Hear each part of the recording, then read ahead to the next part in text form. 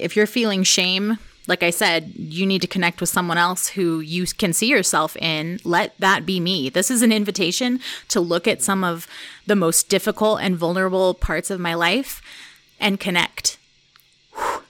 And that's like, I'm tearing up right now because I'm serious. Like this book, I did not hold back in it.